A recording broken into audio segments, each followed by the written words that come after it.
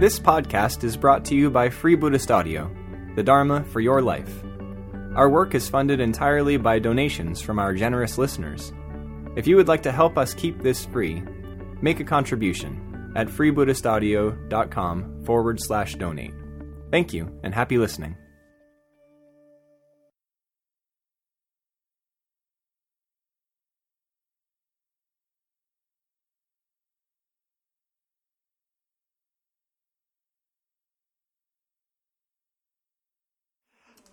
Okay, as you can see, high-tech Buddhist here with the Apple Mac.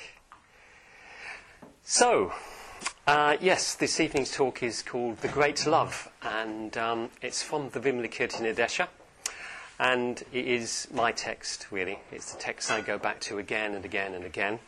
I never tire of it, and I first came across it, I've just been looking here, in 1979. It's when Sangharakshita, my teacher, gave 8 lectures on this text in London, and I was there at them, at the 8 lectures, one each week. And this is a book which is made of those lectures, a transcription of those lectures. And if you're interested in the text, if I manage to interest you in the text this evening, then definitely buy this book, because it's very, very good. I'll put it on the shrine there. Yeah, so ever since 1979, I've been very inspired by the text. I've come to think that the text is actually a work of art. It's not really a didactic text. It does have quite a lot of teachings in it, but it also has a kind of an overall narrative going through it. And I actually think it's a work of art. Why do I think that? Because it has universal themes. And it keeps repaying repetition, going back again and again. It's like a Beethoven symphony or Bach's Prelude and Fugues. You can just keep going back to them, and they're fresh every time you listen to them. And it's the same with this text, actually. It's just beautiful text, very deep, very wide. And it's a Mahayana text. Mahayana is the second great phase of Buddhism. You've got the early Buddhism, which later became known as the Hinayana, which is an unfortunate word because it's pejorative. Mahayana, Maha means great, the great way to enlightenment. But Maha also has an element of wisdom about it, so it also means that which understands emptiness. And if you don't understand what I'm talking about there, don't worry, we'll come back to that later.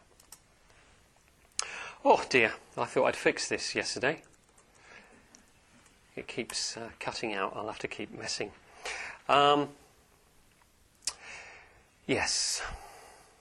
So Mahayana, and the followers of the Mahayana, people who try to practice Mahayana, are known as bodhisattvas.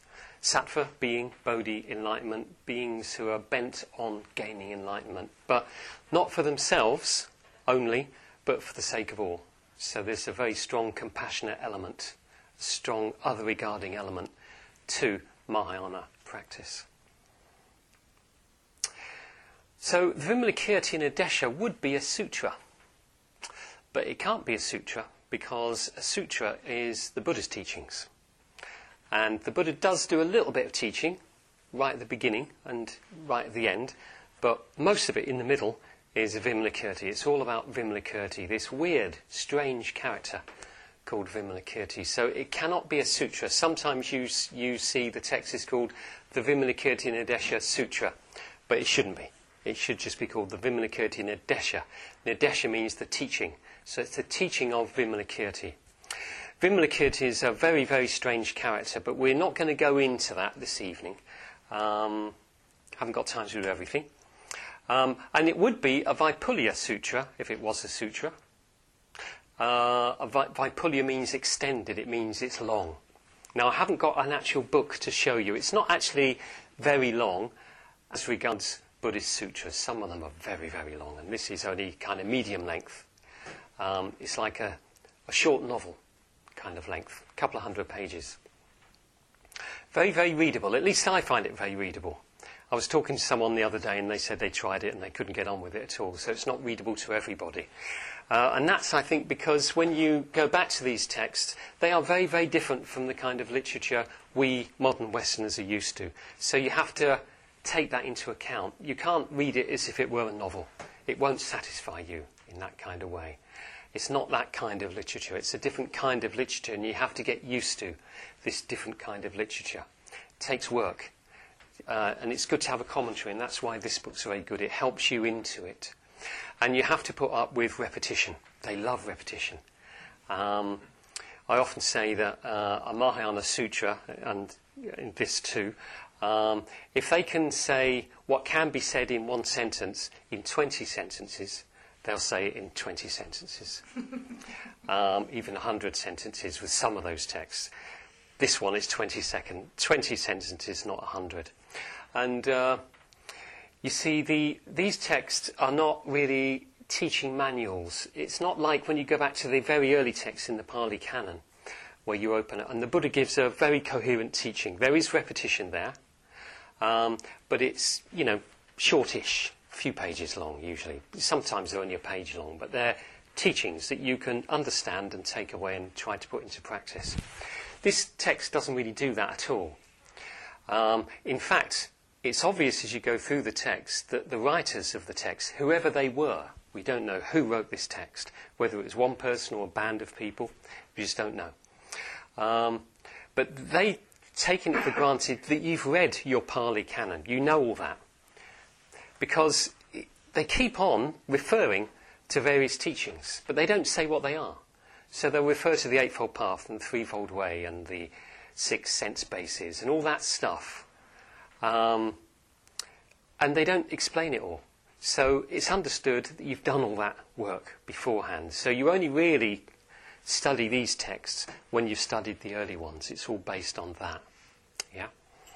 So it can be a bit frustrating sometimes when you're reading these texts. It mentions the 37 Bodhipakkhidharmas and the 7 wings of enlightenment. And you think, well, what are they? You don't know them, and you start losing interest because you don't know what they're talking about, and they're not explaining it to you because you should know. Yeah. So you have to take that for granted too. So what is the purpose of these kinds of texts? The purpose is, I think, not to really teach you anything. It's to put you into a different state of mind. My friend Nagapriya, who's a very good friend of mine, who's written a couple of books that you might know, Exploring Karma and Rebirth, very, very popular book, and a not so popular book, unfortunately, Visions of Mahayana, very good book though. But he often talks about transformative language. So when you're reading these texts, the point of them is that they're transforming you if you allow them to. So it's not a text that you read to learn something that you then put into practice later. It's a spiritual practice in itself to read the text. So when you read it or when you heard it read, it's wonderful if you can hear it being read to you when you're in a very meditative state. We've been doing this in Manchester, aren't you awake? We've been doing this in Manchester on Monday evenings. On Monday evenings, we've been going through the text, but the first thing we do is... Sorry about that. The first thing we do is we get into a meditative state and then we read it. And sometimes, if we Dayamani and I take different parts, and sometimes we're another person, we just read the text and people just listen and they... And what I say to them is, you'll get fed up after a while. Because, as I say, what could be said in one sentence, he says in 20. And so he says it over and over again in different ways. And, to our modern sensibilities, this is like really inefficient, isn't it? Texting and all that. You don't even put proper words in text, do you? It's like... And it's a really short, efficient. And so this is completely opposite. And so we're not used to it. So we say, come on, I've heard that now. I've got it. Let's move on to another topic, please. But it doesn't let you. It keeps you with the topic. And what should happen is your conceptual mind is working. You're listening and you're thinking, yeah, I understand that. Then he says it again. Okay, got it? Yep. And then the third one, yeah, I got that the first time, thanks. And it keeps on at you until your conceptual mind goes, oh, I've had enough. And it gives up. Yep. And then you start learning. Then you start allowing yourself to be transformed. That's the practice. To just listen, and you'll want to reject it. You'll get irritated. You'll get bored. You'll just want to move on. Can we fast forward, please? But it won't let you, because it wants to transform you now, in the moment. That's the point of them. And now I've got to type my password in again. This is really annoying, isn't it? I thought I did this last night. Okay, so that's enough of an introduction, I think, and we're going to do one small part of the text. It's only a page long. And it's from chapter 7. And chapter 7 is called The Goddess. We don't actually get to meet the goddess. She comes a bit later on. This is what we're going to listen to is a question and answer between the great Bodhisattva Manjushri and Vimalakirti. Manjushri you would have come across before. He's the young 16-year-old crown prince who is the Bodhisattva of wisdom. He embodies the wisdom of enlightenment. Yep. And he's talking to Vimalakirti, but he's asking Vimalakirti questions. So wisdom, the great wisdom Bodhisattva, is asking questions of Vimalakirti, which says a lot, I think, about Vimalakirti. You've had Maitreya Bandhu up here recently, haven't you? And he gave a fantastic talk at the Manchester Buddhist Centre about a month ago. Really, really very good talk about exactly this topic. I asked him to talk about this. Very, very different talk than the one I'm going to give this evening. But one of the things he said, which I thought was very, very valuable, is Vimalakirti is a strange character. He's a mystery. He's very mysterious. So he said, what's happening here is wisdom is asking mystery the questions. Isn't that a good way of putting it? Yeah? Wisdom is asking mystery questions. So he asks him two questions. Very short questions and fairly long answers. And I'm going to read you most of it. I am going to miss bits out, actually, not because they're too long, but because some of them are very technical, and they're to do with, you need to understand this Pali Canon stuff from previously, and some of it will just go over your heads, probably, because it's a bit technical. So I've missed those out because I want you to have maximum impact. And if you hear things that you don't quite understand, it's very easy to get disengaged. So I want you to engage. I want you to have maximum impact. And I'm using Robert Thurman's translation. It was Robert Thurman's translation that inspired Sangharakshita to give these lectures in the first place. When it first came out, he was very, very inspired by it. So he gave these lectures. Robert Thurman, he's still alive, lives in New York, I believe, American. Very good translator and scholar of Tibetan, mainly Buddhism. Written a number of books. And I've used mainly his translation, but I've got a couple of other translations. And the thing about Robert Thurman, although he's very, very good, he's also a bit eccentric in some of his translations. So I've got rid of some of the eccentricities. It's actually very presumptuous of me to do that, isn't it? But, yeah. Okay, so it begins. Thereupon, Manjushri, the crown prince. Why don't we just really listen now, eh? Really close eyes and just let it wash over you. Let it happen to you.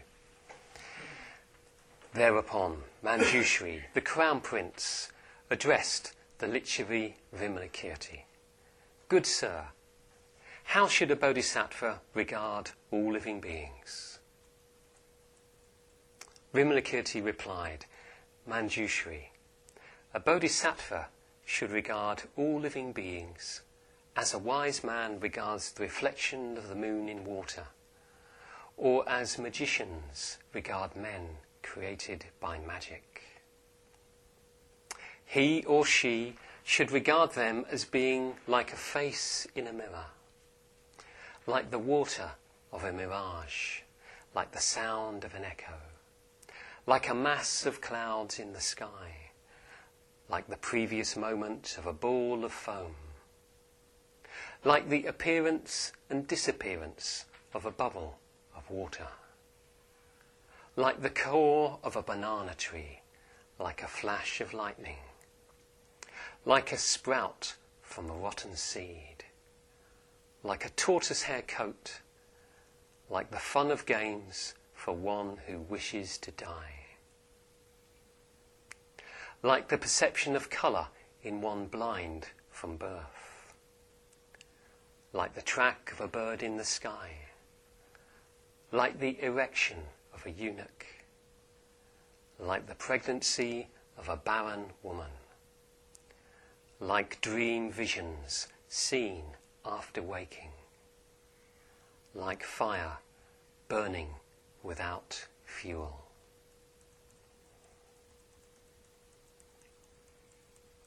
Okay, that's the question and that's the answer. As you will have noticed, we haven't got to the great love yet. That's the second question, but we're going to stay with this first answer for just a little while. Interesting question though, isn't it? How should a bodhisattva regard all living beings? Someone who's practicing the Dharma, how should we see?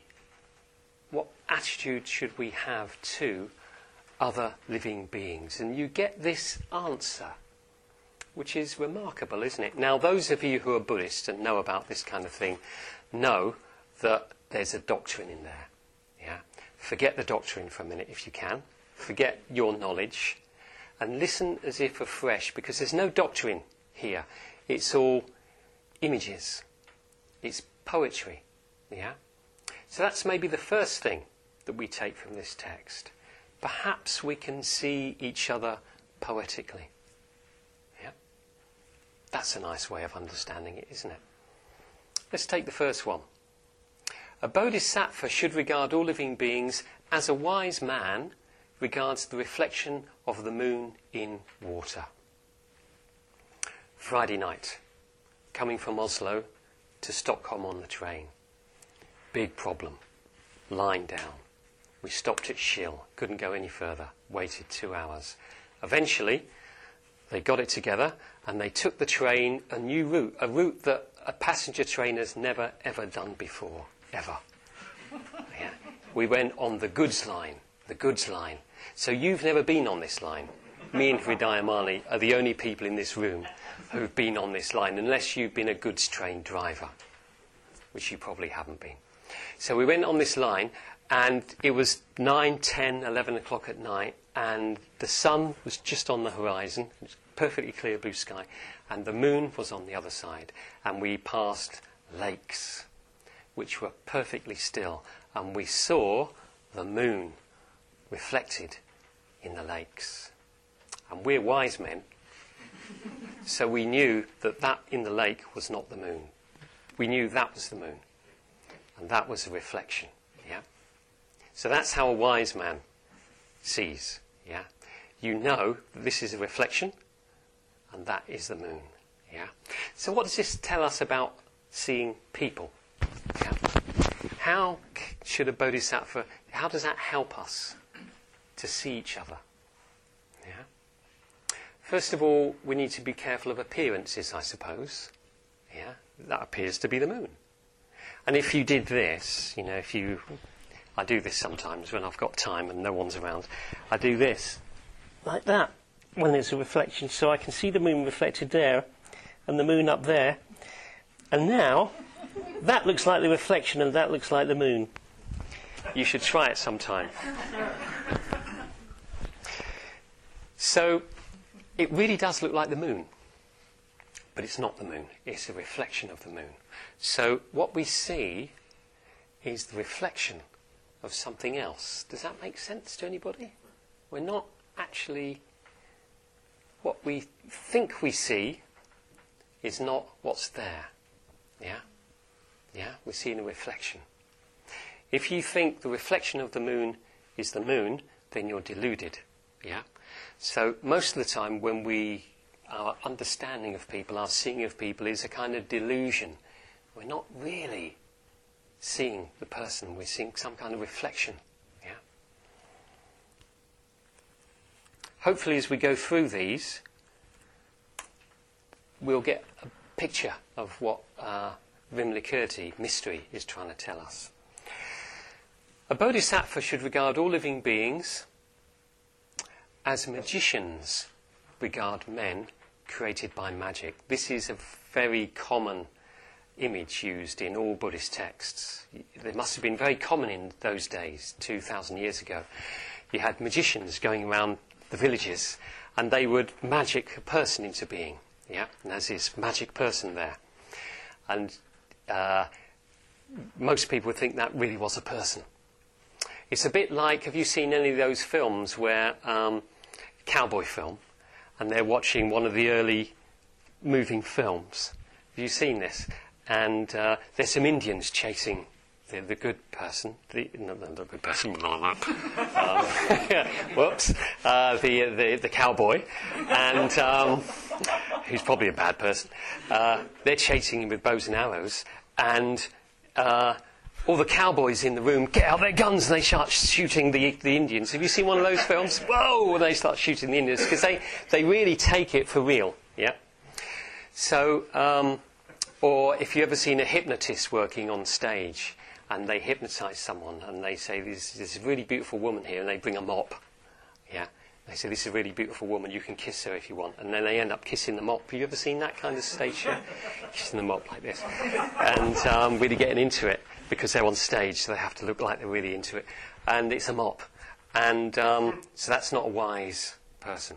But as a magician regards men created by magic, so the magician knows that this man that's been created by magic is not really a man. Yeah? He or she, in the text it's he, but I like to say she as well, because bodhisattvas can be either male or female. It's gone again. Should have got you to do this last night. Really, Bodhi, I thought I did it. He or she should regard them as being like a face in a mirror. That's similar to the moon on water, so I won't say much more about that. A face in a mirror. So when you look at a face in the mirror, it's not the person's face, it's the reflection again. Like the water of a mirage, that's a lovely one. You know what a mirage is? I used to live in Aden, which is a really hot place, right on the bottom of the Red Sea. And nearly every time you went in a car on the road, up in front of you was a mirage. It was so hot. This mirage really looked like water. And this is an interesting image because, in a way, it is water, isn't it? It's not water in that we can't jump into it, we can't drink from it, but it is created by water, I think, isn't it, a mirage? So it's a kind of halfway thing. It's not what you think it is, it's not what it looks like. And once you're used to mirages, you go, oh, that's a mirage, and you're not fooled. But before you were told that, you could easily be fooled. Yeah. So it's the kind of thing that looks like something you know, but it's not quite that. Like the sound of an echo. Yeah, the sound of an echo. Yeah, not the sound itself, but the echoes. That's a bit like an oral version of a reflection, isn't it? Like a mass of clouds in the sky. Now, this is a different image because they really do exist, don't they? Clouds really do exist. They're not a reflection of anything. They really do exist. But the thing about clouds is, a few days before we were on that train journey, we were in an aeroplane and we went right up into the clouds and we didn't bump into them. Yeah, we didn't go boing, we went right through them because they're insubstantial. You can't hold them. They change from moment to moment. So people, let's go back to people now. People are like clouds. Yeah, they're not fixed. They're insubstantial. Yeah. It looks like, especially when you get these really thick cloud masses, it looks like you could hold them and bring them down, but you can't. Your hand would go right through them. So a bodhisattva regards people as being like clouds, yeah, existing, but not substantial. You can't hold them. You can't hold on to them.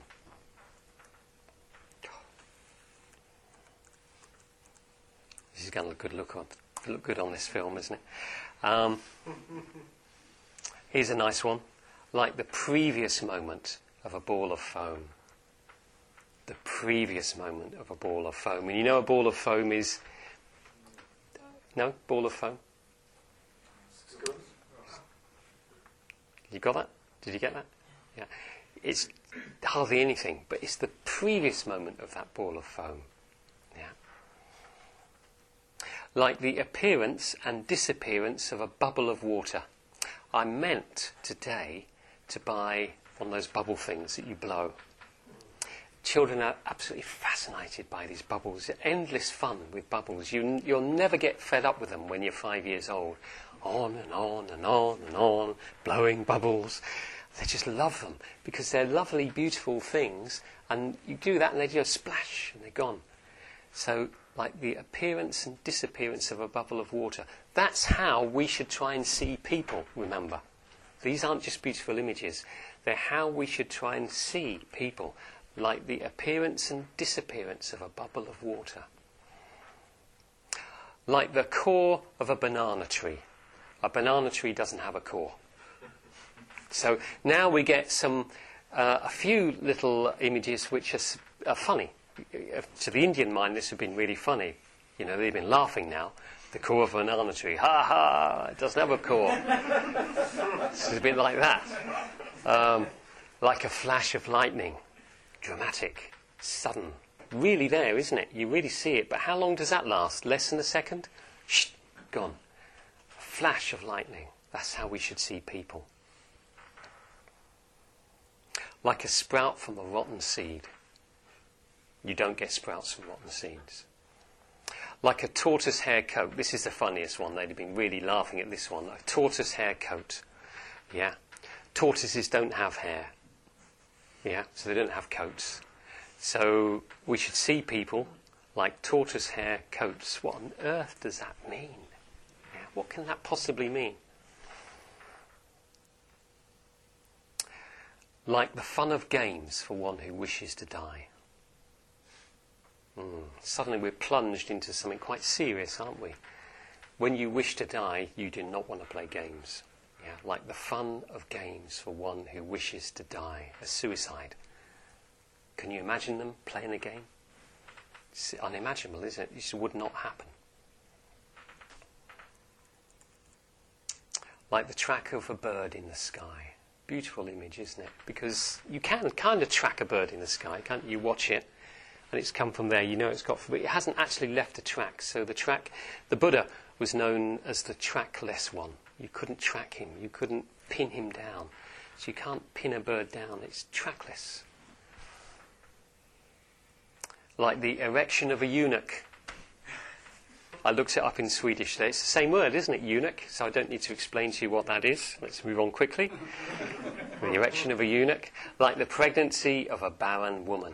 Yeah. The barren woman can't conceive. Yeah. Like dream visions after waking. This has to be one of my favourites. Like dream visions after waking. You know that moment you've just woken out of and a dream. And you just got it. You just remember. It's fascinating. What was it? Oh, what did I say? You just can't quite get it. It's ungraspable. It's sort of elusive. You just can't get it. Yeah, dream visions after waking. Finally, like a fire burning without fuel. Again, impossible. So, in a way, you've got 2 or 3 different ideas here.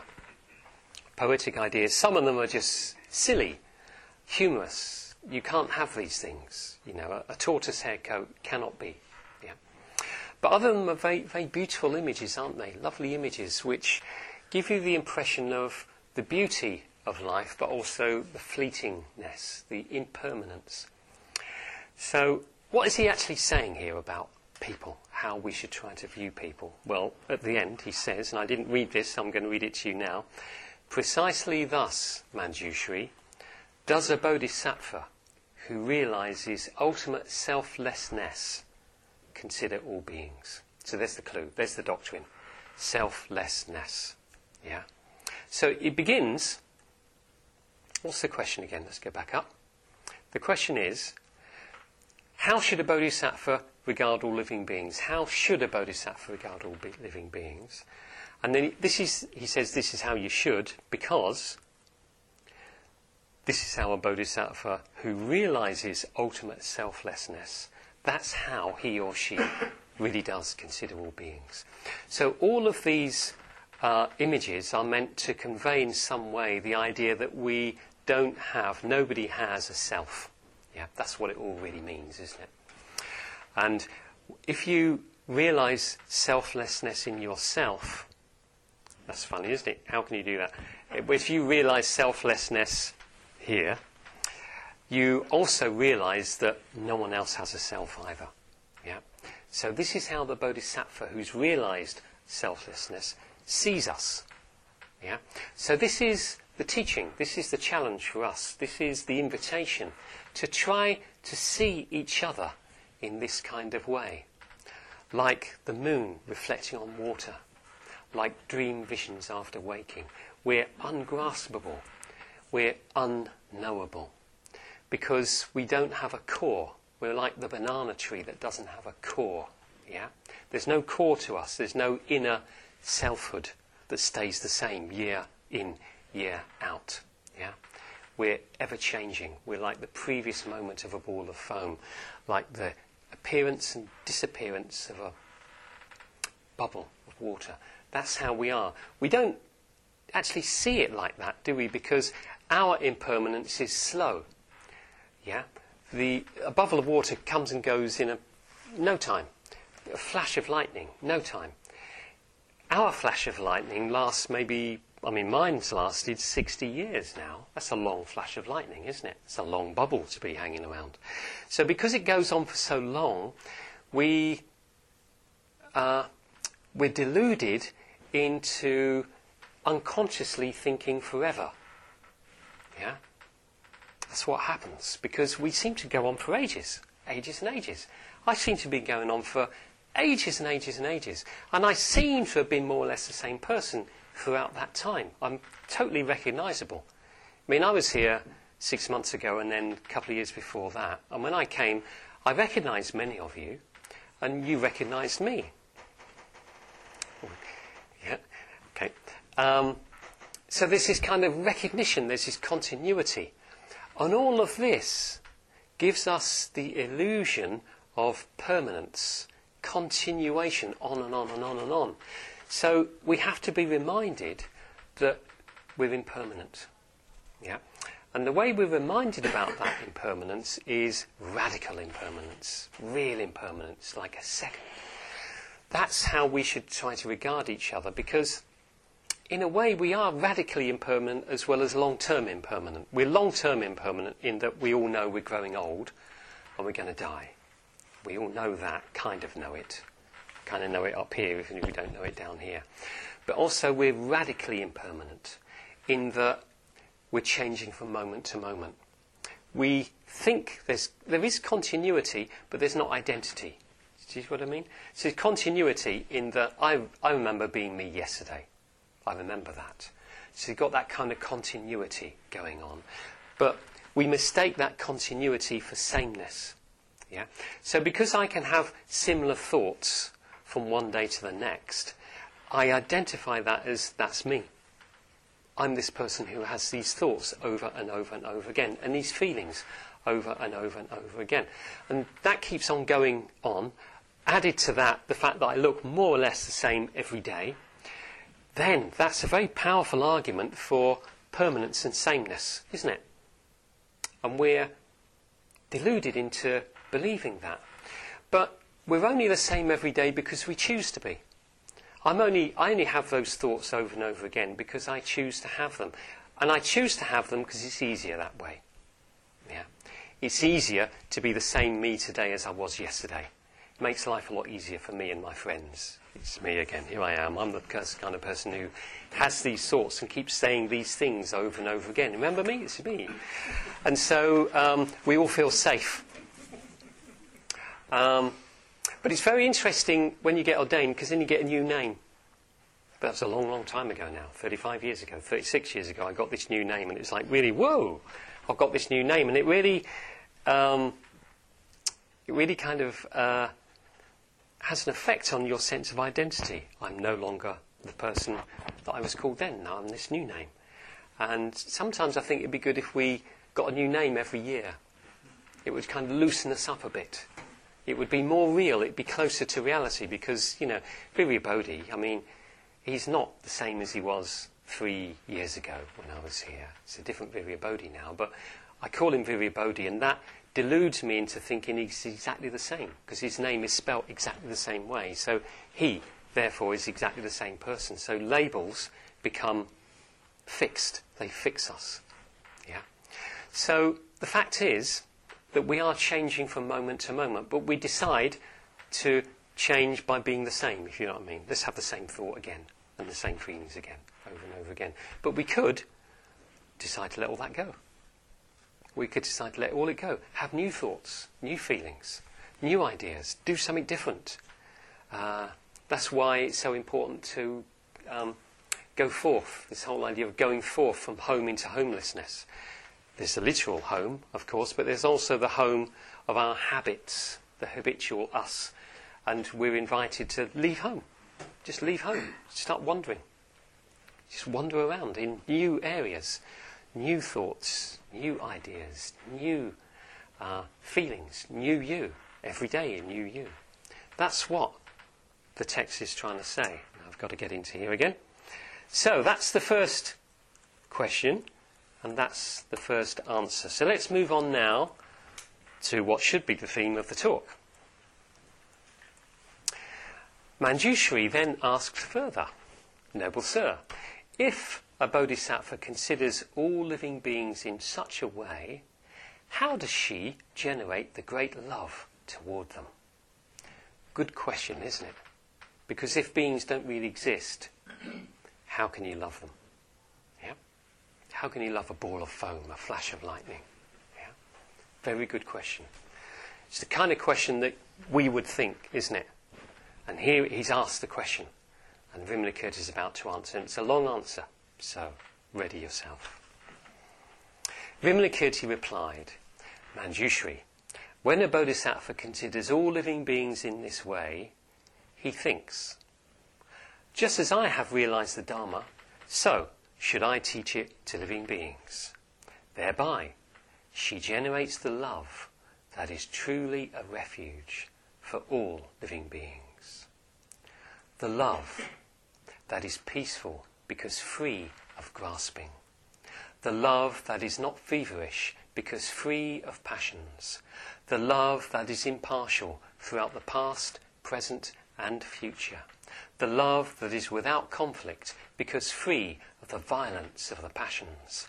The love that is non-dual because it is involved neither with the external nor with the internal. The love that is imperturbable because totally ultimate. Thereby, he generates the love that is firm, its high resolve unbreakable, like a diamond. The love that is pure, purified in its intrinsic nature.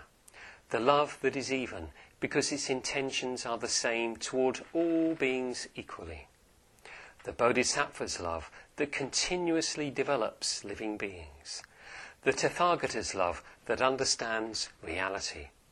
The Buddha's love that causes living beings to awaken from their sleep. The love that is spontaneous because it is fully enlightened spontaneously. The love that is enlightenment because it is of only one taste, the taste of freedom.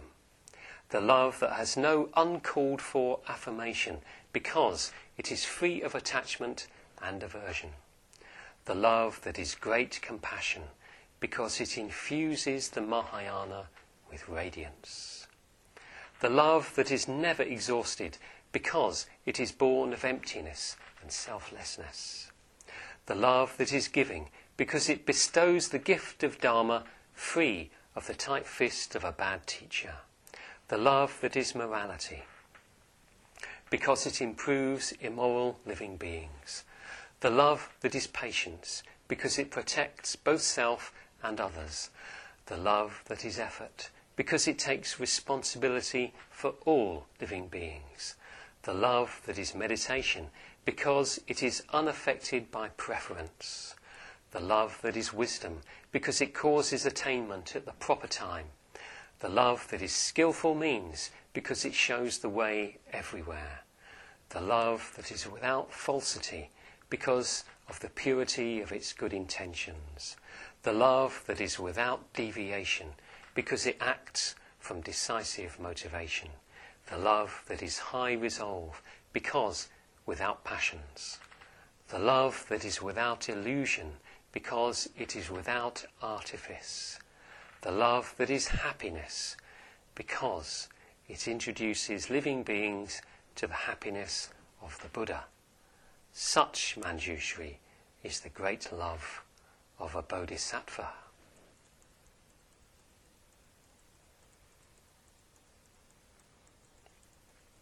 I feel actually that I don't really need to say anything about that because it's so obvious. But I will, because this is a talk. Manjushri, when a bodhisattva considers all living beings in this way, he or she thinks, just as I have realised the Dharma, so should I teach it to living beings. Yeah. So the teaching of the Dharma comes from love. Now I should say something about love actually. Let's go back to Manjushri's question.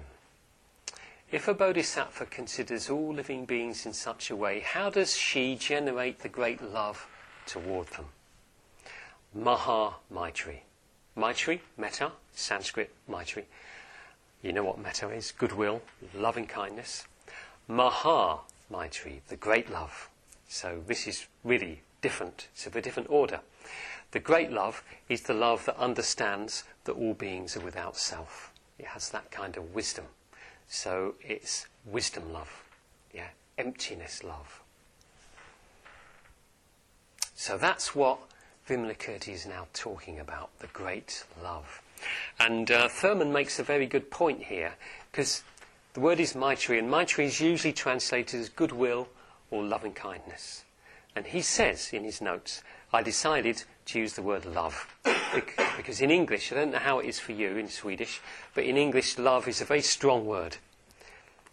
People long for love. They really long for love. They love to be loved. They long to have people that they can love. People long for love. So he kept it there. And what the text does, it purifies our understanding of love. Yeah? Any ideas that of love that you've got about it being romantic and sexual and lovely and cosy, takes that away from you, because he defines it bit by bit, doesn't he? Just as I have realised the Dharma, so should I teach it to living beings. So that's why we teach the Dharma. It's why I teach the Dharma. I teach it because I want other people to understand the Dharma, because it is the great thing that can save us, yeah? Individually, but also the world, I think. Thereby, she generates the love that is truly a refuge for all living beings. Now, refuge, Buddhist word, samana. And all living beings, all beings, especially all human beings, but I think it's true of animals as well, but let's stay with humans, need a refuge. What does that mean? We need somewhere to lie our head down. Yeah? We need a bed. We need somewhere to stay. But more than that, we need a life. We need something we can rely on. And usually people rely on things which, from the Buddhist perspective, are in the end unreliable. Yeah? They won't actually hold you completely. So what are the kind of things that we go for refuge to, usually? In Buddhism they're called false refuges for this reason. Love, true love, romantic love. We want a partner, so that person can be our refuge. And to a certain extent they do act as a refuge, but of course they can't be a complete refuge because they can't completely hold us. Yeah? They want you to hold them, so they can't completely hold you. And also they're impermanent. Yeah? They grow old and they die. And also they might be a bit fickle, and they might fall out of love with you after a while, and then you're in a big pickle. No longer can you rely on that person. So people can't completely be relied on. I'm not saying that you can't find someone who is reliable in a human kind of way, but you can't completely rely on them in that kind of way. Another thing we go for refuge: wealth. Wealth. If we have wealth, if we're wealthy, we're safe, aren't we? safe from the vicissitudes of the world. False refuge. You've got a whole load of money in the bank, and you're relying on it for interest to keep you going. Now, I've got a friend, an ex-girlfriend actually, who has got quite a bit of money in the bank, and she was living on the interest of that until the crash. There's no interest anymore. So her savings are going down, she's going to have to get a job. So that refuge didn't work. If you lived in Cyprus and you got savings, suddenly the government's telling you, we're going to take some of that away from you now. Yeah. So, and say you had money in a bank and it crashed. What happens in England? If you've got, I can't remember, there's a certain amount of money, 85,000. 85,000 of that much? Yeah, guaranteed. Okay. But if you've got more than that, you've lost it. Yeah. When the bank goes, you've lost that money.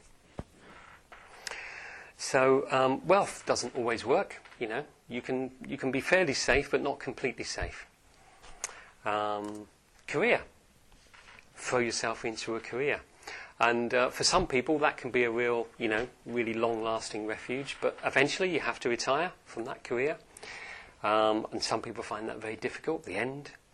But also, sometimes you may be taken away from that career. Maybe you get an illness.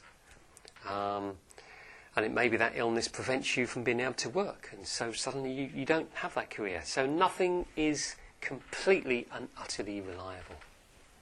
And we want reliability. We need stability. So the Dharma, because it's transcendental, is the only thing that can really give us complete refuge. You mean refuge from suffering? Refuge from insecurity. The possibility that you might lose everything. Yeah. True. He or she, the Bodhisattva, generates the love that is truly a refuge for all living beings. Everyone wants to be loved, but it's often conditional.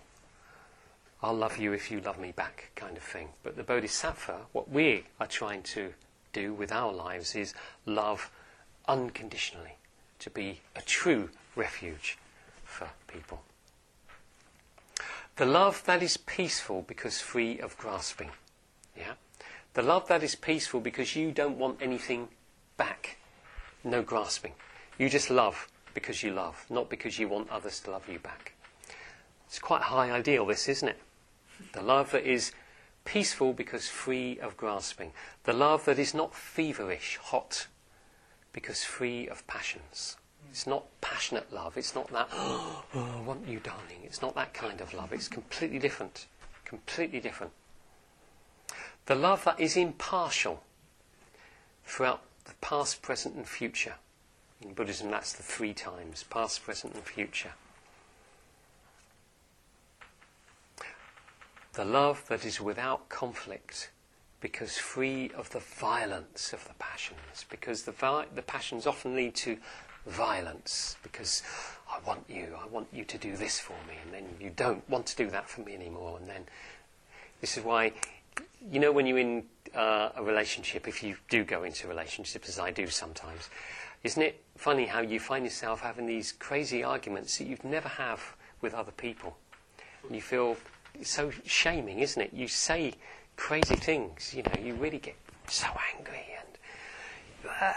and you'd never do that with people here in the Buddhist centre. You'd be ashamed to be seen arguing that kind of way.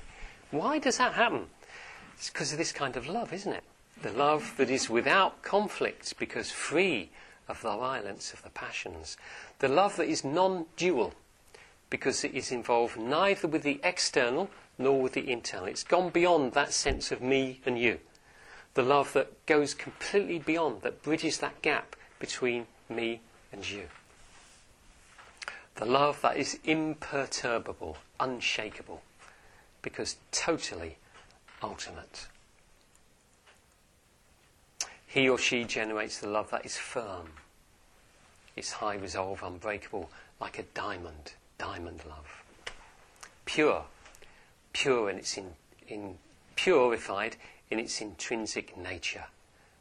Pure in Buddhism is not only a moral virtue, but it's also metaphysical or philosophical, in that You purify yourself first of the negative emotions. That's one purity. But then you purify yourself of the very idea of your selfhood. So purity points to non-self as well. The love that is even, because its intentions are the same towards all beings equally. The Bodhisattva's love that continuously develops living beings. The Tathagata's love. Tathagata is another word for Buddha. The Tathagata's love that understands reality. The Buddha's love that causes living beings to awaken from their sleep. What is their sleep? It's the sleep of selfhood. You know, when you're having a bad dream, you have those dreams, I'm sure you have those dreams where you're being chased. Yeah, but I have them. I seem to always be on railway tracks in a tunnel, being chased by shapeless beings. And I'm really, and then I wake up. Oh, what relief! I've awoken. Oh, it was only a dream. It was only a dream. I'm okay. So all our troubles are caused by this belief in selfhood. Yeah. We suffer so much because we really believe in this selfhood. The Buddha has awoken from that dream. And he's okay now. He's awake. He's like, oh, I've woken up from the dream. I don't have to suffer anymore. Being chased and all that kind of thing. It's okay. There's no self to protect. So I'm fine. But then the Bodhisattva, or the Buddha's compassion, is to see that we're still dreaming. So it's like being in a dormitory full of people going, in their dream. And you just want to wake them up. It's okay, it's okay, it's okay. It's just a bad dream. Yeah? So that's, yeah. The love that is spontaneous because it's fully enlightened spontaneously. The love that is enlightenment because it's only of one taste. The taste of freedom. The love that has no uncalled for affirmation because it's free of attachment and aversion. To be honest, I don't quite know what that means. I've looked at the three translations and they all say something a bit different. But the way I kind of interpret it is that very often we feel that we need to be affirmed. This is me, please affirm me, that I actually exist and you like me. You don't need that. Yeah. No uncalled for affirmation, because it is free of attachment and aversion. The love that is great compassion, because it infuses the Mahayana with radiance. Isn't that a beautiful line? I don't really know what it means. It's just so beautiful, isn't it? The love that is great compassion, because it infuses the great way with radiance. Marvellous line. Pure poetry. The love that is never exhausted because it is born of emptiness and selflessness. Because when you don't have a self, you don't get exhausted. It's only the self, the person you think you are, that becomes exhausted. You know, it gets a compassion fatigue, don't you? I can't do any more. But when you don't have a self, you don't get exhausted. There's no self to exhaust. So it just goes on and on and on. The love that is giving. And then you get, did you recognise that there's a list here? Did you recognise the list? Giving, morality, patience. Got it? What is it? Virya. Yep, virya, effort, meditation and wisdom, the 6 paramitas. Yeah, the love that is all of those, the practice. And the 7th paramita, skillful means. The love that is skillful means because it shows the way everywhere. Skillful means is the ability to adapt teachings to the audience. The love that is without falsity, completely authentic and real because of the purity of its good intentions. The love that is without deviation because it acts from decisive motivation. The love that is high resolve because it is without passions. The love that is without illusion because it is without artifice. I realised when I was reading this, artifice may be a difficult word. Artificial, yeah, unreal, yeah. The love that is without illusion because it is without artifice. The love that is happiness because it introduces living beings to the happiness of the Buddha. Such Manjushri is the great love of a bodhisattva.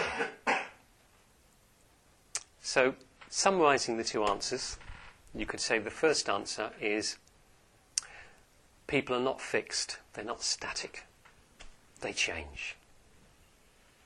They're constantly changing, moment to moment.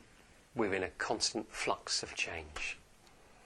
We have no fixed or eternal inner core to us, no Atman. The Indian word is Atman. It's often referred to as soul, but I don't like that. I like to think we have got a soul, but the soul is not a fixed soul. It's not something there. We're changing, or we're capable of change all the way through, not just the external aspects of ourselves, but our very inner being is able to change. This allows us to experience complete and radical transformation. To see people any other way than this is delusion. This is the important point. To see people as in some way fixed. Oh, he's just like that. He'll always be like that. He will never change. That is a delusion. And it is not said from love. Yeah. So these two things are very closely connected.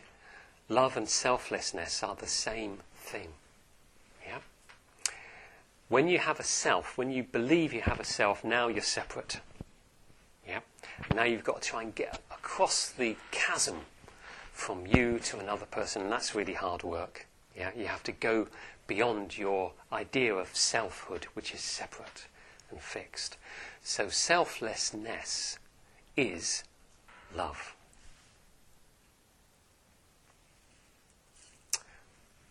That's the first question. That's the first answer. Second answer, in summary, we should look at people with the eyes of love. Goodwill, friendliness, kindness. Look with the eyes of love. Soft eyes, forgiving eyes. Yeah? Not craving eyes, not attaching eyes. Soft, warm, loving eyes. Because we're not really separate. And because we're not really separate, what we think and say, say and do, what we think, say and do actually affects other people. We are not separate beings. We live together. So what I think, say and do affects you and vice versa. So we need to bear that in mind because we're connected, closely connected. That's the insight that Buddhism has. We are connected. That's the insight. Love, compassion, kindness is the appropriate emotional response to that insight. You could say the emotional equivalent. Yeah? The insight is selflessness. The emotion is love. Love is closer to reality, closer to the way things are, than hate is. So when you hate someone, you are completely deluded. That's why it hurts so much. When you love in this way, you are full of wisdom and it feels great. Freedom. Buddhism exists to help people wake from their sleep of selfhood, which is often a nightmare. Buddhist centres, like this one, exist for the same reason. Only for that reason. And they do this by teaching the Dharma. They also do this by creating the conditions in which people can grow more easily. Grow in knowledge, wisdom, but also in the other positive qualities, generosity, ethics, patience, helpfulness, etc. And Buddhist centres also do this by creating the conditions for people to experience Sangha, spiritual community. Communion with each other. And in this context, this very context that we've got right now, as we sit in a circle and I look at you and I'm getting all your love, this is good. But if you look around now at everybody else and exchange that goodwill, that love, yeah, not romantic love, but metta, in this context of Sangha, we are able to experience the love from others towards us, and that awakens the love in ourselves that we can then feel towards others. The love that is not feverish. The love that is peaceful because free of grasping. The love that is impartial through the past, present and future. The love that is without conflict because free of the violence of the passions. And in this context, not a thought up context, not an idea, but an actual living reality that we've got here in this room. In this context of shared aspiration and shared love, this enables us to realize, not intellectually, but really experientially, with our whole being, in our bones, that we are not separate, that we are connected, interconnected. Then, when we've had that experience, we will experience the greatest happiness, the greatest freedom that is possible for a human being to feel. The great love, Maha Maitri. Then we can be a true refuge for the world.